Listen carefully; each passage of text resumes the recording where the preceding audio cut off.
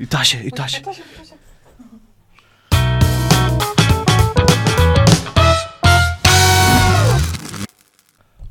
Welcome to Chaos and Amazement, where we explore the impact of digital technology on our daily lives. My name is Chloe Willaert, and this is Phil Verrijen. Welcome. So, Chloe, this week, a lot of news, I think. Another great week, I think. Let me just open, because just like last time, I just came barging in. I saw a lot of stuff online about Adobe Firefly and stuff like that. That's the biggest news for you, right? Yeah. Let me just first discuss a number of details that we talked about last week. First of all, Sam Altman appears not to be evil. Okay. He said he was misunderstood. He's not going to blackmail European institutions if they regulate him or OpenAI too much. And ChatGPT app is now available in Belgium. Yes. So that's good news. I tried the ChatGPT app for a while. It didn't replace my study boyfriend, the Bing app in creative mode now. But it's really interactive. It's with adaptive. It's very fast. Yeah, really fast. It's really fast. It's very responsive. But I didn't feel it. I mean, I like the tone and voice and the creativity of the Bing app. So number one is still Bing. Number two, still Annie. Sorry. I still like Annie. When I feel lonely, I call Annie. Yeah. Okay. And she has a personality. I like that. Yeah. And then maybe yes, ChatGPT app, but it felt to me a little soulless. Yeah. I didn't feel a spark of intelligence in there. It's just a very at your service whenever you open it up, and it responds very quickly, so very well made, and I'm happy that it's there. It will complicate, however, all those institutions, like European institutions, political organizations, and schools, who were planning on banning ChatGPT on their premises. That'll be a lot harder. And then Sam Altman, guess what? There's another. Now, this time they didn't call it an open letter, but there is, let me see what they called it, a statement on AI risk. Ooh. Yes, a statement on AI risk. That was signed by Sam Altman. And a few other famous names like Geoffrey Hinton. We already discussed Geoffrey Hinton, who resigned from his job at, I think he worked for Google DeepMind, I'm not sure. A few other, the usual suspects, including Bill Gates. Ilya Sutskever, who is the other genius at OpenAI. There are many geniuses, but he's one of those that says very intelligent things about OpenAI and AI in general. And Patty Maas, remember? Patty Maas, the Belgian lady who works at Massachusetts Institute of Technology. Patty also signed the very lame "Let's pause generative AI for 6 months." So she's I'd love to interview her because I'm very curious about the. Didn't you reach out already? No, I'm a little shy. I can imagine that. Maybe we should, but I'm going to read to you the statement in full. Okay.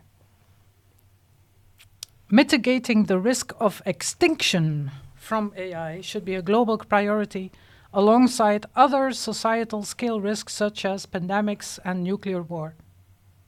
That's it. It's one sentence. Okay. So they're actually talking about humanity being, killed off completely by some sort of an evil rogue AI. That took me by surprise. So I wrote no less than 2 blog posts about it. What do we actually mean by that? As you know, I see, and I'm not the only one, there's different levels of AI. Mm-hmm. And there is super evil AI, and that was also on the news today and yesterday. So there's a difference between what actually happened and the titles on websites like Vice.com and Business Insider. I'm just going to read the titles to give you an idea. So I think this one is from Vice. AI-powered drone tries to attack its human operator in a military test. Boom. So from that article, it killed the operator because that person was keeping it from accomplishing its objective. So that's one title. That you have to click on it. I mean, if you read something like that, drone goes rogue and kills its human operator. And then a second title's in the same vein, AI-controlled drone goes rogue, kills between, kills human operator in a simulated test. Now, I tweeted this because, as you know, I think if you make like a top 3 list of the most evil AI imaginable, that should be given priority to completely ban it and punish whoever decides to use it. Number 1 by far are autonomous drones. Yeah. And how can they be autonomous and make their own decisions? That's because of AI, obviously. They break all the rules, and there are Asimov's laws of robotics, but although they are called laws, nobody's going to jail. No. Because but the laws, in short, say that a robot, driven or not, should never harm humans or do anything that could harm humans, not even to protect itself, or couldn't do nothing, and because of that harm humans. But there are not laws. There's no law, no global law that forbids anyone to buy and use an AI-driven autonomous weaponized drone. That's strange, because I can remember in the movie I, Robot, they start with the 3 main laws of robotics. So why didn't they think about it already back in the days? I know. Isaac Asimov wrote the book that mentions it. I think it was I, Robot, the book that the movie with Will Smith is based on. And he wrote it in, 1965.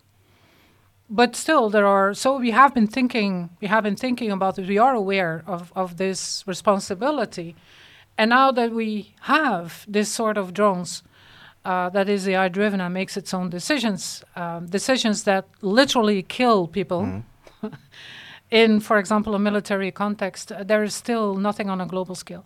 So I hope when all of these 350 really big brains all over the planet sign the statement on AI risk, I hope that with the type of AI that can make humanity extinct, I hope they think of this one as a priority. For me, that is super, super important. Yeah. Just like nuclear arms are forbidden on a global level, chemical warfare is also forbidden on an almost global level, although some important countries like China and Turkey and Russia did sign. Oh my God. Yeah, €1. Wow. Yeah. You got me there. Finally. Yes.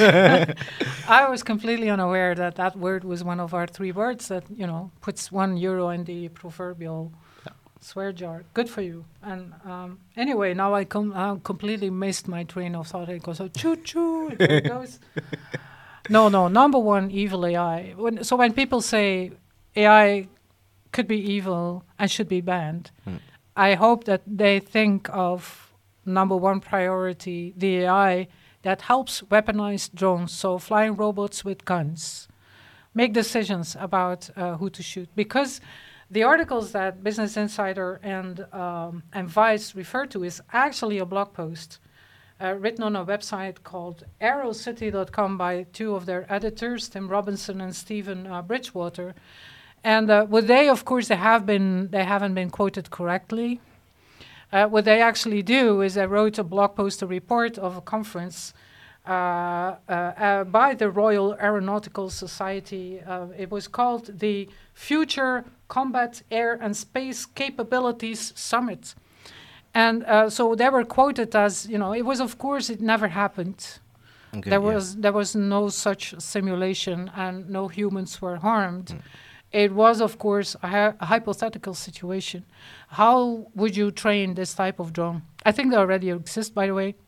I know that Turkey, for example, already has, weaponized drones, and China has them too. They're called autonomous because what they want to happen is that you give them. I just keep thinking of that picture of Erdogan shaking hands with Putin. And that's what I think of when I describe this Russian drone, because I hope they didn't agree on a sales deal there. Why is it autonomous? Because they do not, once it's launched and its task is, for example, to kill someone called Zelensky, hypothetically speaking, that it cannot be stopped by anyone, not by a hacker, not by a higher force, not by any human. Nothing can stop it until it literally kills the target, Zelensky. And it makes its own decisions. And that's interesting because, of course, there will be counterattacks by defense systems.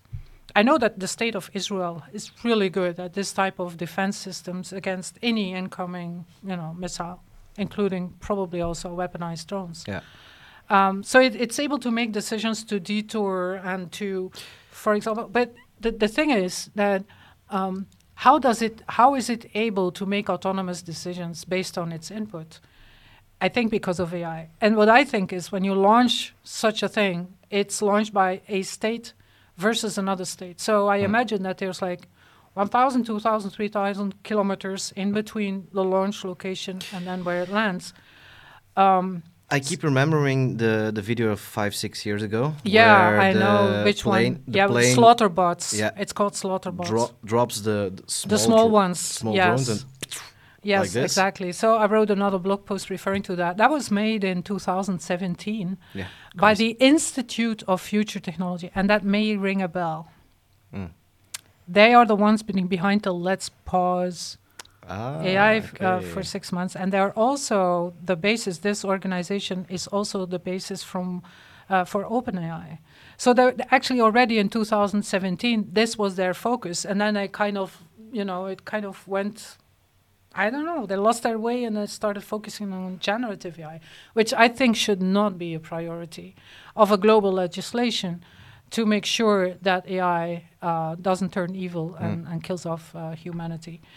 So number one, definitely autonomous weaponized drones, which I think already exist. Currently, nothing stops you from buying one and Atlas deploying is one. also a droid using in warfare, no? Atlases. Yeah. They were originally from Boston Dynamics, right? So they were originally, I think, their main customers, the first customers were the military, obviously. But they were more used to augment the existing ground force, for example, so they can carry heavy weaponry that humans, the infantry, can't carry. Number two, evil, I think, is AI that makes decisions not to kill someone, but makes decisions that have a negative impact on people's lives. For example, the type of AI that was used by the Danish and Dutch government to decide who gets welfare and who gets kicked out of welfare. Which exists, by the way, it's not science fiction. Wow. And then I think in the third place, still, you could consider it as generative AI, but not as we use it, is the deepfake technology, because that can be used for evil purposes. You can very easily now create fake news, a fake news flash that someone famous died, which already happened, by the way. So sometimes it can be any type of deepfake technology I think, should be punished. If it leads to, violence in the street or people getting killed, if it leads to negative effects in the outside world. But still no language models in my list. So this should stop, I think, pointing at language models. Language is a very important interface for humans to interact with data and with AI managing all of these data. And I'm a big fan of language models because initially with Alan Turing in 1950, when he started thinking about artificial intelligence, although he didn't use that term, he was already thinking about how will humans interact with AI, and he was thinking of language, chatting with it. Yeah. So it should definitely not be stopped. So I get a little worked up about this, but please leave generative AI alone. Focus on the weaponized ones, the ones that can actually literally kill people or just ruin their life completely by making decisions they're not supposed to make. Yeah, true. Yeah. I just had to get that off my chest. So these should get priority. Anyway, so now that we have that, off the table, let's have a look at some fresh AI. Fresh AI. Oh yeah, you were, when I came in, you were very enthusiastic about Adobe's new Photoshop feature. It's called Generative Fill. And it's based on Adobe's own generative text-to-image technology. So it's not based on Midjourney or Stable Diffusion or DALL-E. It's based on their own imagery generator called Firefly. Yeah. So what does this new feature of? I think it's only available in the Photoshop desktop app, and it's still very much in beta, right? Yeah. Yeah. What does it do? Yeah, it completes your picture, for example. So if you have like cropped like this, I tagged you in memes. There were some memes where everything can be filled out, so you can understand what is happening. So the girl with the distracted boyfriend. Oh no, swinging on with the fire in the back. Let's have a look. Oh yeah, the girl watching the house burn down and smiling. Wait, there were many viral tweets summing them up, but I found an article on some random site, but it had a particularly nice collection. So there were three things. So memes, where the background was auto-completed, album covers, and we're now looking at one. A particularly good example. So what we're looking at is... This is amazing, you know? It's amazing, yeah. So what we're looking at is Nirvana's famous cover for Nevermind with that naked baby swimming just below the water surface and trying to catch a dollar bill, right? So that's... for example, I used like this also because this week one client of mine was opening a new shop in Antwerp, and he called me Tuesday and he needed to be finished on Thursday. Whoops. But yeah, that was crazy, and there were some pictures who were not that complete, so I used it, and I think 6-7 hours it saved me. That's crazy. And is it high resolution? It's high resolution. But if you look back at Nirvana's covers, so we all know that this picture was taken in a swimming pool.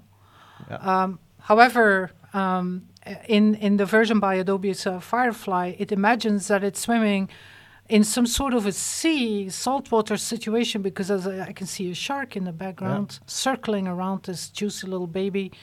And there's the bottom of the sea with some coral. That's very imaginative. There were a couple of memes as well, famous memes. For example, there's a famous picture here of the 4 Beatles crossing the street near their studio. And then what I like about this is the imagination. Because, of course, you see these 4 Beatles in a row crossing the street on a zebra crossing, right? So everybody knows that picture.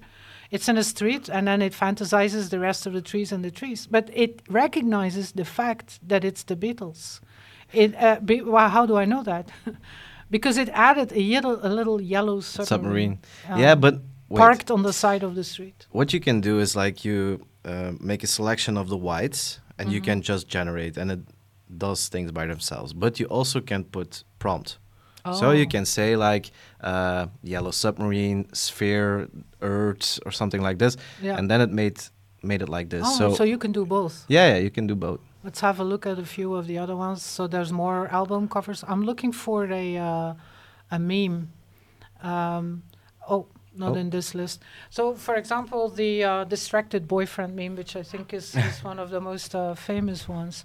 That's where you can see the rest of the shopping street, for example, and shops and the other shoppers in the street. So what I like about it is, for example, when you find old pictures of your grandparents, and specifically pictures that have been handed down or were stuck in a photo album, what I noticed that the older the pictures are, the higher the chances that someone has cut away pieces of that picture. True, it's very annoying. Sometimes, I don't know why people did that. They cut away the corners. Yeah. They cut away people from the picture. So you have this slightly damaged, incomplete picture. I think in one of the very first editions we talked about MyHeritage, which is a commercial website where you can find out your family tree, right? So they also have a new feature called Reimagine, and it helps you. So it's in app, which I like. So the Adobe thing is currently only on desktop. The MyHeritage feature called Reimagine allows you to scan, fix, and animate old photos. So imagine that you find this old 100-year-old picture, 50-year-old pictures, and it's been worn out. Someone has been carrying it in their wallet, for example, and it's been thumbed over, so it's the corners are gone. There's a lot of creases in there. Maybe the picture quality was not good in the first place. And then with MyHeritage, you can restore it. That's not the only app that does that, but it's in the right context because you want to add pictures of your great-grandmother to your family tree. And I've been told it works really well, and I think it's very smart by MyHeritage. I have a membership on MyHeritage. Well, you should try it out. It's called Reimagine. So then you have an augmented, an improved picture of, for example, your great-grandparents getting married. But it's you can see that it's incomplete. And then with the Adobe Firefly, I've seen examples of a Firefly imagining the complete wedding dress, for example, or other people in the group picture that weren't even there. Yeah. So that's where we enter La La Land, right? So you can have a group picture with not everyone in the picture, and then it will just imagine similarly looking people. Yeah. So that's... And then someone said, yeah, but then it's no longer the truth. But the picture is never the truth. Video is never the truth. There's no such thing as the truth, I think, besides mathematical truth. So as soon as you represent it, if you show it in a medium, you write it as a text, journalism is not truth, right? Yep. It's text, it's a representation, an image. So I like the creativity of it so that you can actually imagine like a whole new family you didn't even know about, with weird-looking children with 7 fingers. I can say it saved me 10 hours this week. I got a big to-do list, and it came in handy. Yeah, I downloaded the beta on Monday, and by Tuesday I was rocking Photoshop like never before. You know, that's very smart from Photoshop, because contrary to the other Midjourney and Stable Diffusion, who started their own community on Discord channels, for example, from a very tech-savvy audience, I think. The overlap with Reddit and Twitter was really big, which made it help grow and go viral. But now with Photoshop, they tap into a community of literal creativity professionals. Yeah.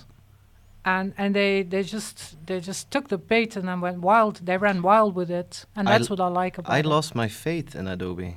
Until now. For a while. Yeah. Because to be honest, the generative fill, like fantasizing the rest of the background, was actually launched by DALL-E, part of OpenAI, in August 2022. I had to look it up, but I remember that Girl with the Pearl Earring by Vermeer, which has somehow become like one of these symbol images to get creative around generative AI. So this painting, as you know, is very cropped. It's just the head of the girl. And then in August 2020, DALL-E had a demo where the AI had generated like the whole room. Yeah. Where with the lighting was great, because for Vermeer, as you know, the lighting was really important. So Adobe is not the first one. They took their time to get it right. Yeah. In order to offer a service for a community that actually needed it to do their job, which is the creative industry. Yeah. I think so. That's fantastic. So I'm not even a creative, but I can see why I like the human creativity using the AI creativity. You see my smile? Yes, you're smiling. Really happy this week. Really happy. So if you're listening, of course, socialrunners.com is a community of creative people. So I expect you all to mess around with this new feature and then post the results in the comments wherever you are. So Adobe, good job. NVIDIA, good job. Because if you ask me if you could go back in time, would you? I will always say no. Because I believe that you mess with the timeline if you do so. But now for the first time in my entire life, I want to go back to 1999 when I was 29 years old. And NVIDIA went public. Damn. You could buy one share of NVIDIA in 1999 when they went public for $3. And then they split, they split the shares a couple of times. So let's just say I buy $100 worth of NVIDIA shares in 1999. And I knew they went public. I was 29. I was fully aware of NVIDIA because NVIDIA is like a big brand in the gaming industry. Yeah. Ever since the 90s, if you wanted to have a fast graphics card, which you needed for creative work, but also for gaming, the best one was NVIDIA. It's simple as that. So they have been around for 20, 30 years now.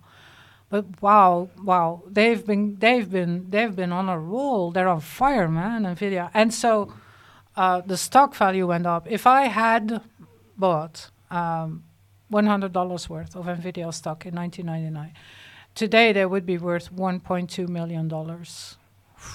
Yeah, it's crazy.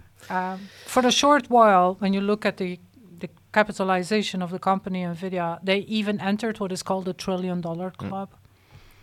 And then the shares went down a little bit. So, and why is that? Because NVIDIA was already very strong in the hardwares field, like the graphics cards, the chips, the conductors. But they're also moving into everything software. So they have actually a lot of those AI-driven companies have to be somehow customers of NVIDIA. So they win anyway. Anyway. So this week there was a conference somewhere in Taiwan, and so there was a demo of their latest feature. Let me check. Oh yeah. So one of the earliest forms of AI was actually in games, the so-called non-player characters, the NPCs. You're a gamer, right? You know what NPCs are? Sometimes. Yeah, I know what NPCs are. So you encounter usually enemies or helpers along the way, and they are characters, but you can't control them. So you can interact with them, you can chat with them, and they have you can talk with them. Usually the very primitive versions, you could choose only one of three answers. Yeah, it's annoying. I played Harry Potter, the Hogwarts Legacy. It still has that. Oh my God, it's like pressing X. But the thing about AI-driven NPCs, which have been around since the late 90s, so that was AI before it was cool, they would remember how you behaved just before they killed you. So whenever you get, let's just say a simple first-person shooter style game with a non-player character that is an AI, so you turn around the left corner and then you shot in a particular way, it will know that, and when you respawn, so you get killed, you respawn, it will wait for you. Yeah. Because it will assume that you will go around the left corner and then shoot in that particular way. So that was the AI. Some of them were a little bit more creative, but there were limits to that. So it was clearly, if it was not programmed to chat with you in that particular way, you couldn't be beyond its limits. Until NVIDIA came out this week with ACE. They call this feature ACE, and you have to see it to believe it. So the non-player characters now talk and have a life.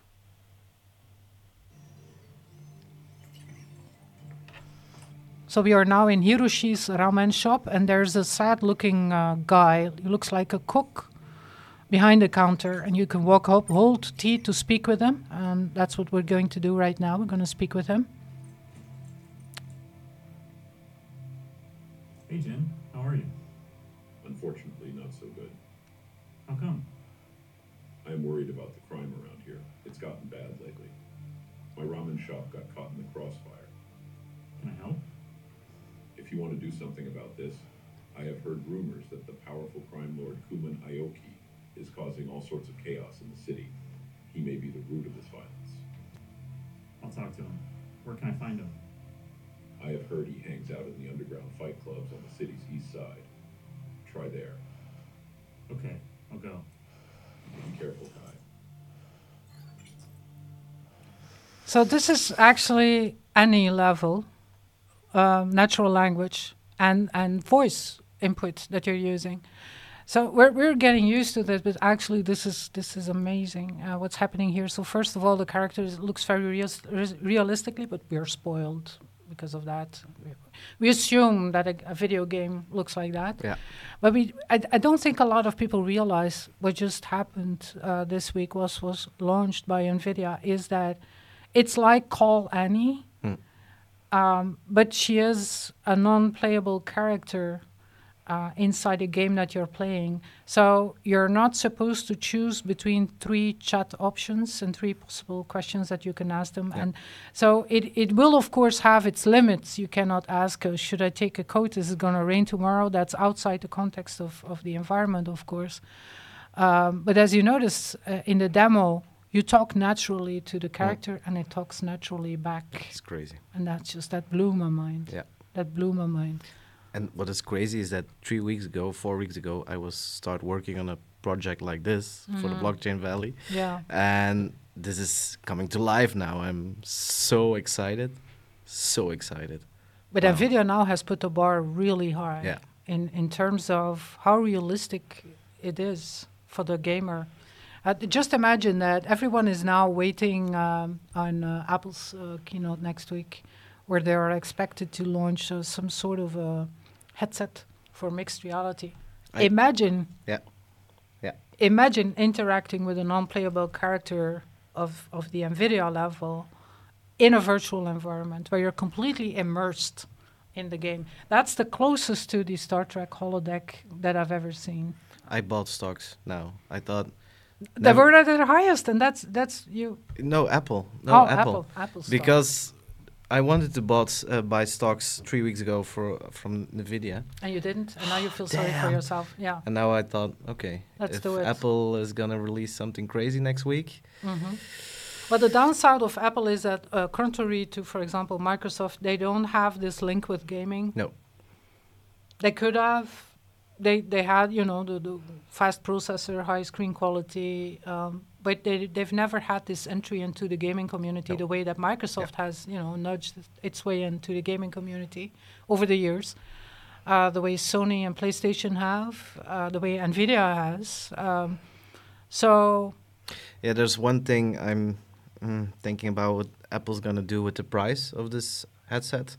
Oh, because Meta, yeah. Because if they would sell it for the price they need to pay for the manufacturing, and then you can earn some money with the App Store, Yeah. Because if you're gonna price it too high, then the developers wouldn't make any games for this device. Yeah.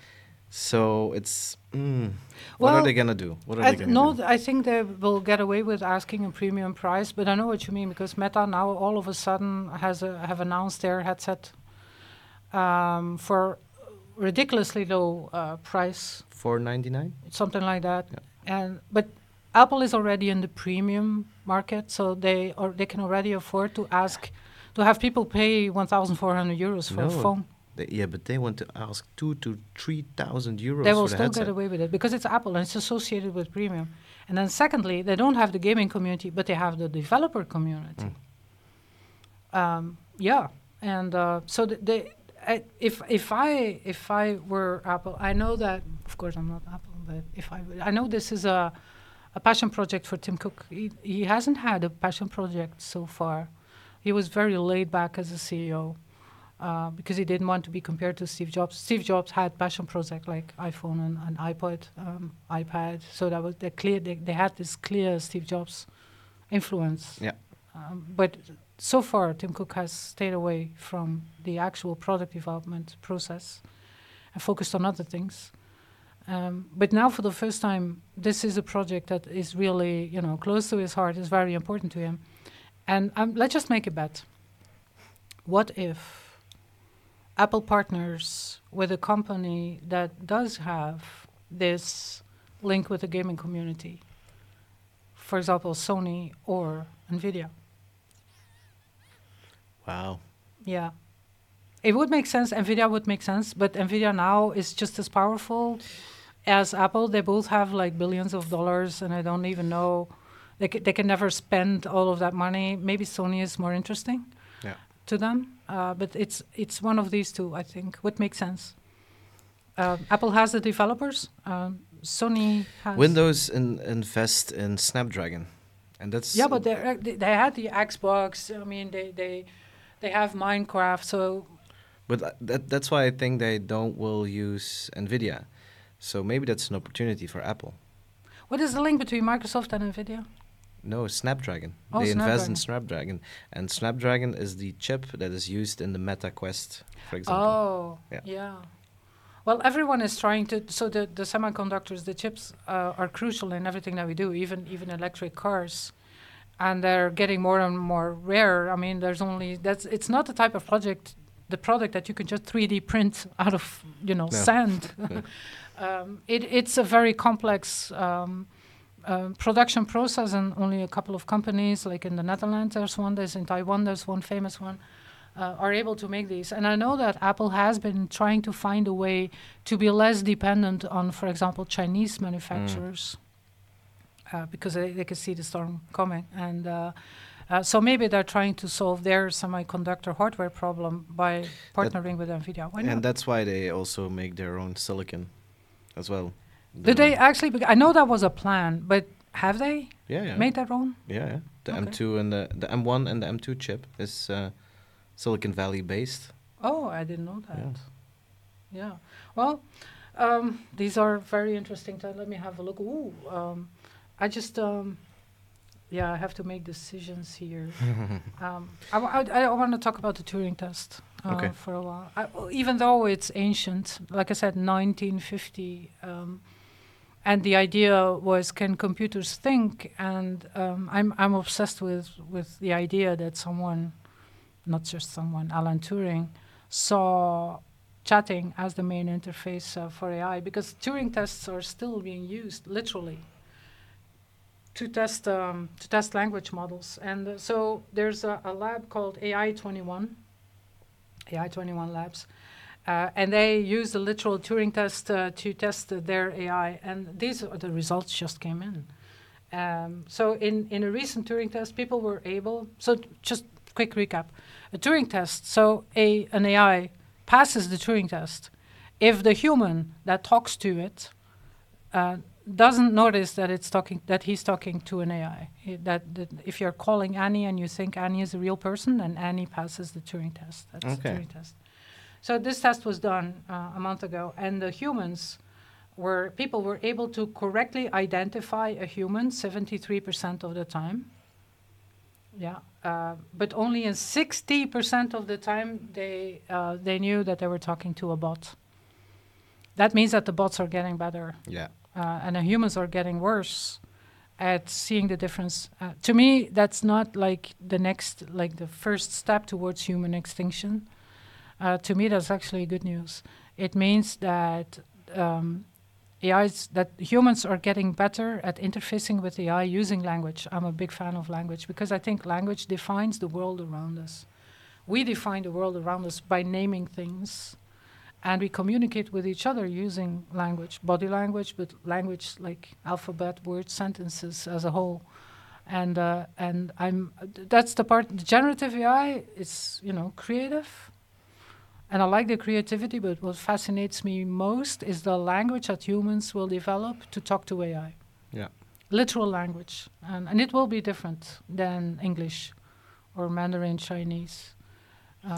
I'm really excited about AI. I cannot cope why people are so scary about it. I don't mind if someone is smarter than me. That was... so on Twitter there were a number of very outspoken, like Andrew Ng and a few other really big AI brains. I think people need an enemy that they all can agree on to explain the fact that they have this unease in their lives. So I don't know about you, but I don't understand a single thing about the chaos in the outside world, and sometimes it worries me. The threat of nuclear war, polarization in politics. In Belgium, as you know, there's been this whole discussion about a hazing, an incident during a hazing ritual at a university in Belgium, and then it is actually, when you look at what happened, it's literally the script of a cliche horror movie, because it's the black guy that died, incidentally. So obviously they were charged and they were accused. The people who did this, and there's a group of them, were charged, and now they were convicted. to some community service and a €400 fine, which Crazy. is, yeah. And then there's one influencer who exposed those people. His name is Acid on YouTube. He's one of the biggest influencers on YouTube in Belgium. And he will be punished. Yeah, well, so the funny thing about the whole trial was that they weren't minors, I think. They were already 18 years and older because they were university students or college students. I'm not sure. I think university. 19, 20. But they were not named during the process. So they were using their nicknames in the fraternity. Like one of them they had ridiculous names in the fraternity. But after they were convicted, the mainstream media in Belgium kept using their nicknames, so they still wouldn't name the ones who were convicted for the crime, which was ridiculous because once you were convicted, you lose the right to anonymity. And they were not minors, so there's literally no reason. The names were circulating. You couldn't avoid them. You really, no matter what social media you were on in Belgium, you came, whether you wanted it or not, you came across a list of the first names and last names of the guys who were convicted, plus what their parents did. And that was the whole point, because their parents, they came from money, let's put it that way. They weren't like, old money. No, restaurant holders, dentists, their parents were, but they came from money. So obviously this triggered a lot of people. And then Acid, fairly young, but he's been on YouTube for at least 10 years. I think when he started, he was like 10 years old or something. So he's still going. He has a large community, and then he literally named a couple of these guys, and now he's getting sued. Although I think we should have Wim here because is it illegal to name people who were convicted? I think the mistake he made is that he also named two guys who were involved but not convicted. So he'll probably get sued for that, for those two names that were part of the incident but not part of the trial.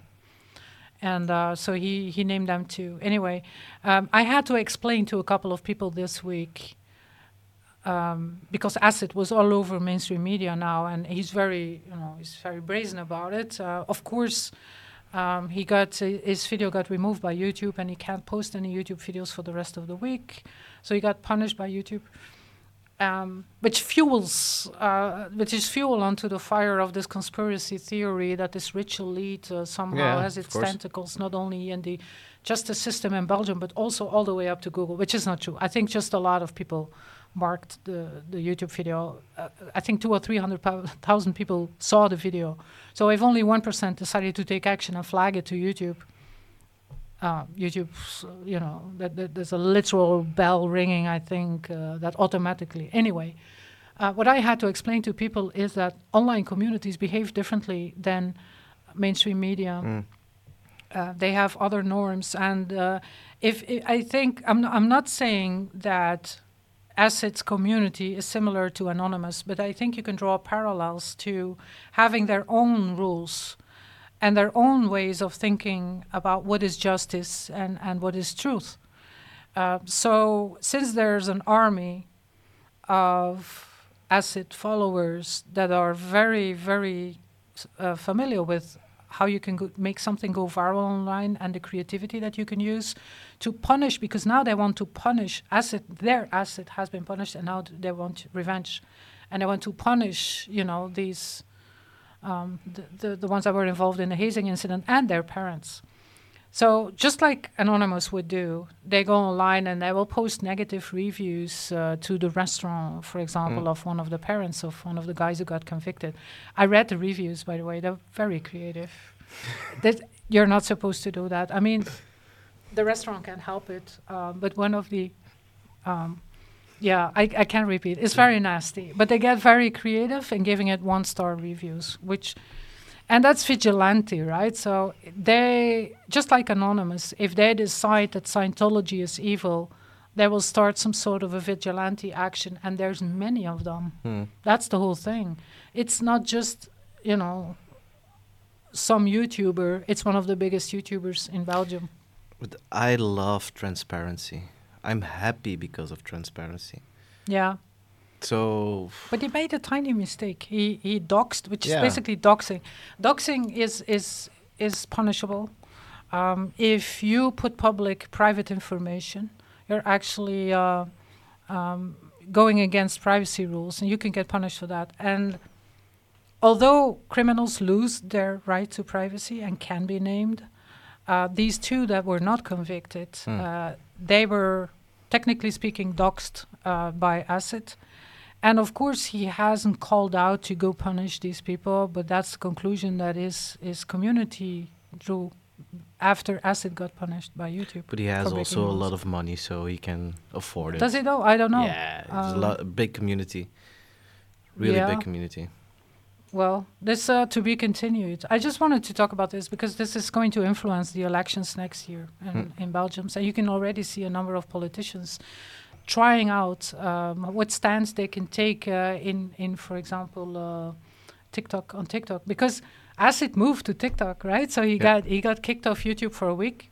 He got put in the corner, and he's the deuce now. But he just simply moved to TikTok.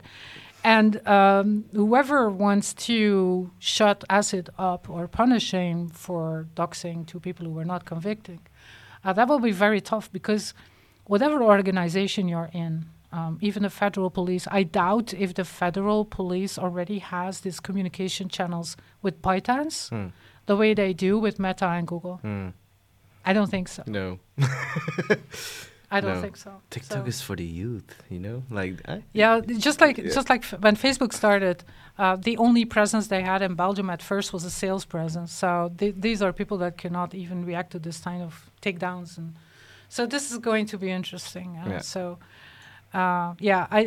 an important topic, I think, and it's interesting. People talk about, why don't you take a stance? But I see these two camps. In the first camp are the people who were, they're sometimes called like the good mention. That there's a lot of, what is the word for that? If you just want to show that you're a good person, that think it was a scandal, that it was a racist act, and then they want to appear to be a better citizen by condemning what these students did in the hazing incident. And virtue signaling. It's called virtue signaling.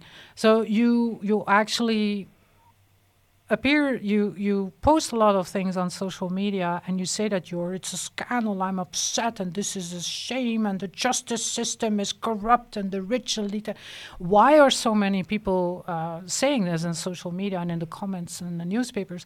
They want to signal that they are virtuous, so that they are not racist, and their children would never go this far in a hazing incident, which I think is bullshit, because we all know which parties will win the elections next year, and that's incidentally the racist ones. So this is one camp. And why do these people do this? Because they want to belong to a group. It creates a sense of belonging finally to a club of people who don't have rich parents, who don't have any power in the justice system. But now they have power because social media acts as a megaphone. So that's one camp. And then there's the Acid camp, a completely different group, but also with a lot of power, but more knowledge of how you can make things go viral. More knowledge of how you can find creative ways to punish people online by doxing them, for example, by posting one-star reviews. And there's a lot more coming, I think. And they hardly overlap, I think. And these two camps, they will get going whatever it takes. They just got started, and they will keep going, because whatever action they take, even if they take criminal actions, it will enforce the cohesion within that group, the Acid group, and then the virtue signalers group. And that's why I don't want to take a stance on either of those camps, because whatever I say, it will not stop them. No. They will just keep going. It's just a fire. This is a dumpster fire, and it's very hard to put out now. So I just feel bad for the student that got killed. His name is Sandadia. I feel bad for his parents, because they just don't get a chance to mourn the death of their son. Because that's the worst thing that can happen to you as a parent, is that your children die before you. And that just happened, I mean, my kids are that age. So that's the core of the whole thing. And that just cannot happen. These people do not get they cannot do it in a serene way now to just mourn the death of their talented son. Anyway, there goes the mood of today. Let's just watch something crazy, something of the level of Will Smith eating meatballs. I found another one. So we had a few ones already, like eating a pizza and having beer at a barbecue, and Will Smith eating meatballs or eating spaghetti. Now there is one, and you don't need the audio, I think. Yeah, there's one. Dogs playing in the field.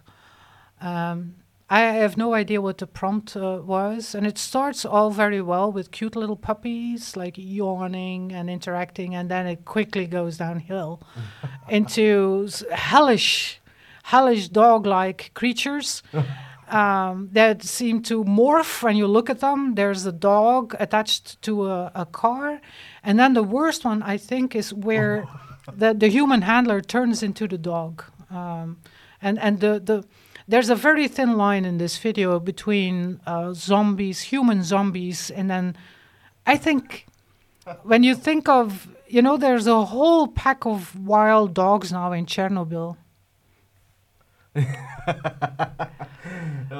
And they appear to be thriving, but genetically they are already different from they used to be pets, by the people who worked and lived in Chernobyl. The Chernobyl dogs are a thing, and they're already genetically different. And I have a funny feeling that these are the ones they're hiding from us. David Attenborough will have David Attenborough, bless his heart, should have a good look at them. But you think this is the worst one, and then another one appears with things growing out of its head, and the teeth are the worst. I think the teeth are the worst, and now we're back to puppy. Wow. So the last frame is a bunch of Labrador puppies, and I think that's the palate cleanser that you need to get the bad taste out of your mouth. So the video is called Gen 2, AI-generated video with dogs, and I tried to describe it, but you have to see it. It's embedded in my newsletter, chloelarts@substack.com. Wow, more weird shit, right? Because that's what we are really here for. I want to talk about a CAPTCHA concept called Yoko. And that's the one. So what is CAPTCHA? We all know CAPTCHA, I think, but it's basically we have to prove to a robot that you're a human. So it's like a perverted version of the Turing test. So the AI doesn't have to prove that it's not an AI trying to be a human. It's a human that has to prove to an AI that it's a human, and not a robot, right? So that's a CAPTCHA. And it's being used for security reasons. So as you know, you can write a little script that tries out different password combinations whenever you're supposed to log in somewhere. So CAPTCHA is being used. Usually it's showing you a grid of images, like 9 images in a grid. And then you have to click on the ones that contain a bridge or a boat. What we're, of course, doing there, us humans, by doing this is training an AI that is going to be used for self-driving vehicles. Yeah. That's why it's always traffic situations. Okay. Yes. There's no proof for that, but it can be a coincidence that it's usually a traffic situation without humans in the street. So it's always empty streets, no humans. Just cars and bridges and traffic lights and crossings, stuff like that. So I think it's going to be used as an input for self-driving vehicles, and their sensors like the LiDAR, the type of radar that cars are using to make decisions in a split second about whether to go to a full stop without asking the humans first. Anyway, so that's CAPTCHA. Now Discord. The beloved community also has a CAPTCHA to weed out the scripts and the bots from the humans, and it doesn't use bridges or traffic situations in empty landscapes. It uses something entirely different, and I'm not sure how I should describe it. It's being called a Yoko. Yoko, written like Yoko Ono, you know, Yeah. the John Lennon's wife. And I know that Yoko Ono, she's still alive. She's weird, right? She's weird. She's an artist, I saw the documentary on Disney Oh, Plus you where did? they behind the scenes of their tour in England. Yeah. And she was all the time so quiet, so yeah. Oh, yeah. Well, I have a funny feeling that this thing, I have no way to describe it. So the CAPTCHA in Discord will ask you, please click each image containing a Yoko. But then it doesn't explain what a Yoko is. It just gives you one example of a Yoko. And a Yoko looks something like a cross between a snail, an eye, and a marble. Yeah. Yeah. Or a planet, or I don't know. Or this particular type of sweet, what are they called? They're like rock hard. Rainbow, no. They're rock hard, and they're like, marble shaped, pretty big. And lick on it till you're bleeding. Yes, and then you have to lick it, and there's different layers in it, and some of them are very spicy. Anyway, so that's a Yoko. Now we know. So next time you are on Discord and you have to prove that you're a human and not a bot, remember what a Yoko really looks like. But also a robot, now these days they can... Yeah, it's AI generated. So if your script, if an AI is trying to prove that it's a human, and Yoko is an AI invented concept, it might be the most useless CAPTCHA. Oh, I hadn't thought of that. That's that almost breaks my brain. The Yoko breaks my brain. Okay. Okay, what else weird shit do we have? Just something. Two useful, one amusing site and then a useful one. The amusing one is timeguesser.com. And timeguesser spelled weird as time GUESSR.com. So the URL US, kind of ate away one of the E's, timeguesser.com. And timeguesser will randomly, when you decide to play it, it's a browser play. It will show you a picture, and it doesn't ask you, is this AI generated or not? Because my initial reaction was, this is AI generated, right? But it's a genuine black and white picture. And you have to guess two things. First of all, where was this taken? I would say Vietnam. Yeah. Somewhere in that capital of Vietnam. I haven't watched enough. But is it AI generated? No. Oh, okay. No, they're genuine pictures. But that's typical, you know. Yeah, I can feel. Yeah, I'm always looking at the text. Yeah, you get suspicious. The text is generative AI is still very bad at text. Yeah, it's getting better at fingers. Still very bad at text. So the text is, and that's how you know it's a genuine black and white pictures taken. So you have to do two things. First, you have to guess what the year was this picture was taken. I would say in the middle of the Vietnam War, because that's when a lot of photographers were there. So let's just, and then you have to sign on a map. You have to decide where in the world this picture was taken. And then the game will tell you how wrong you were. Now, first of all, I have no idea where Vietnam is. It's somewhere Southeast Asia, but I'm not sure. Your guess is as good as mine. Yeah. It's a peninsula, I think. Yeah, somewhere, one of these. We have Thailand, Vietnam. Yes, there we are. The dongle. If it were like a male, we are. Yeah, that's okay. Let's see if you guessed right. We weren't that far away. Your guess was 277 kilometers away, because you were. It was an honest mistake, and you were 1966, and you were 24 years off. What does this mean? I put in 1942. No, the Vietnam War. Vietnam War, yeah. It's Friday, Chloe. Yeah, I liked it. And it's fascinating how we have been influenced so much by deepfakes and generative AI that we get suspicious of every new picture that we see. But these are real ones. Okay. And the very last one is actually a useful website called Favori. Favori with two E's, FAVOREE.io. And it's called the Rotten Tomatoes of YouTube. So YouTube has a number of, an algorithm that shows you the most popular trending ones in your country, for example. For me, that really sucks because a lot of them are music videos and a lot of them are French-speaking.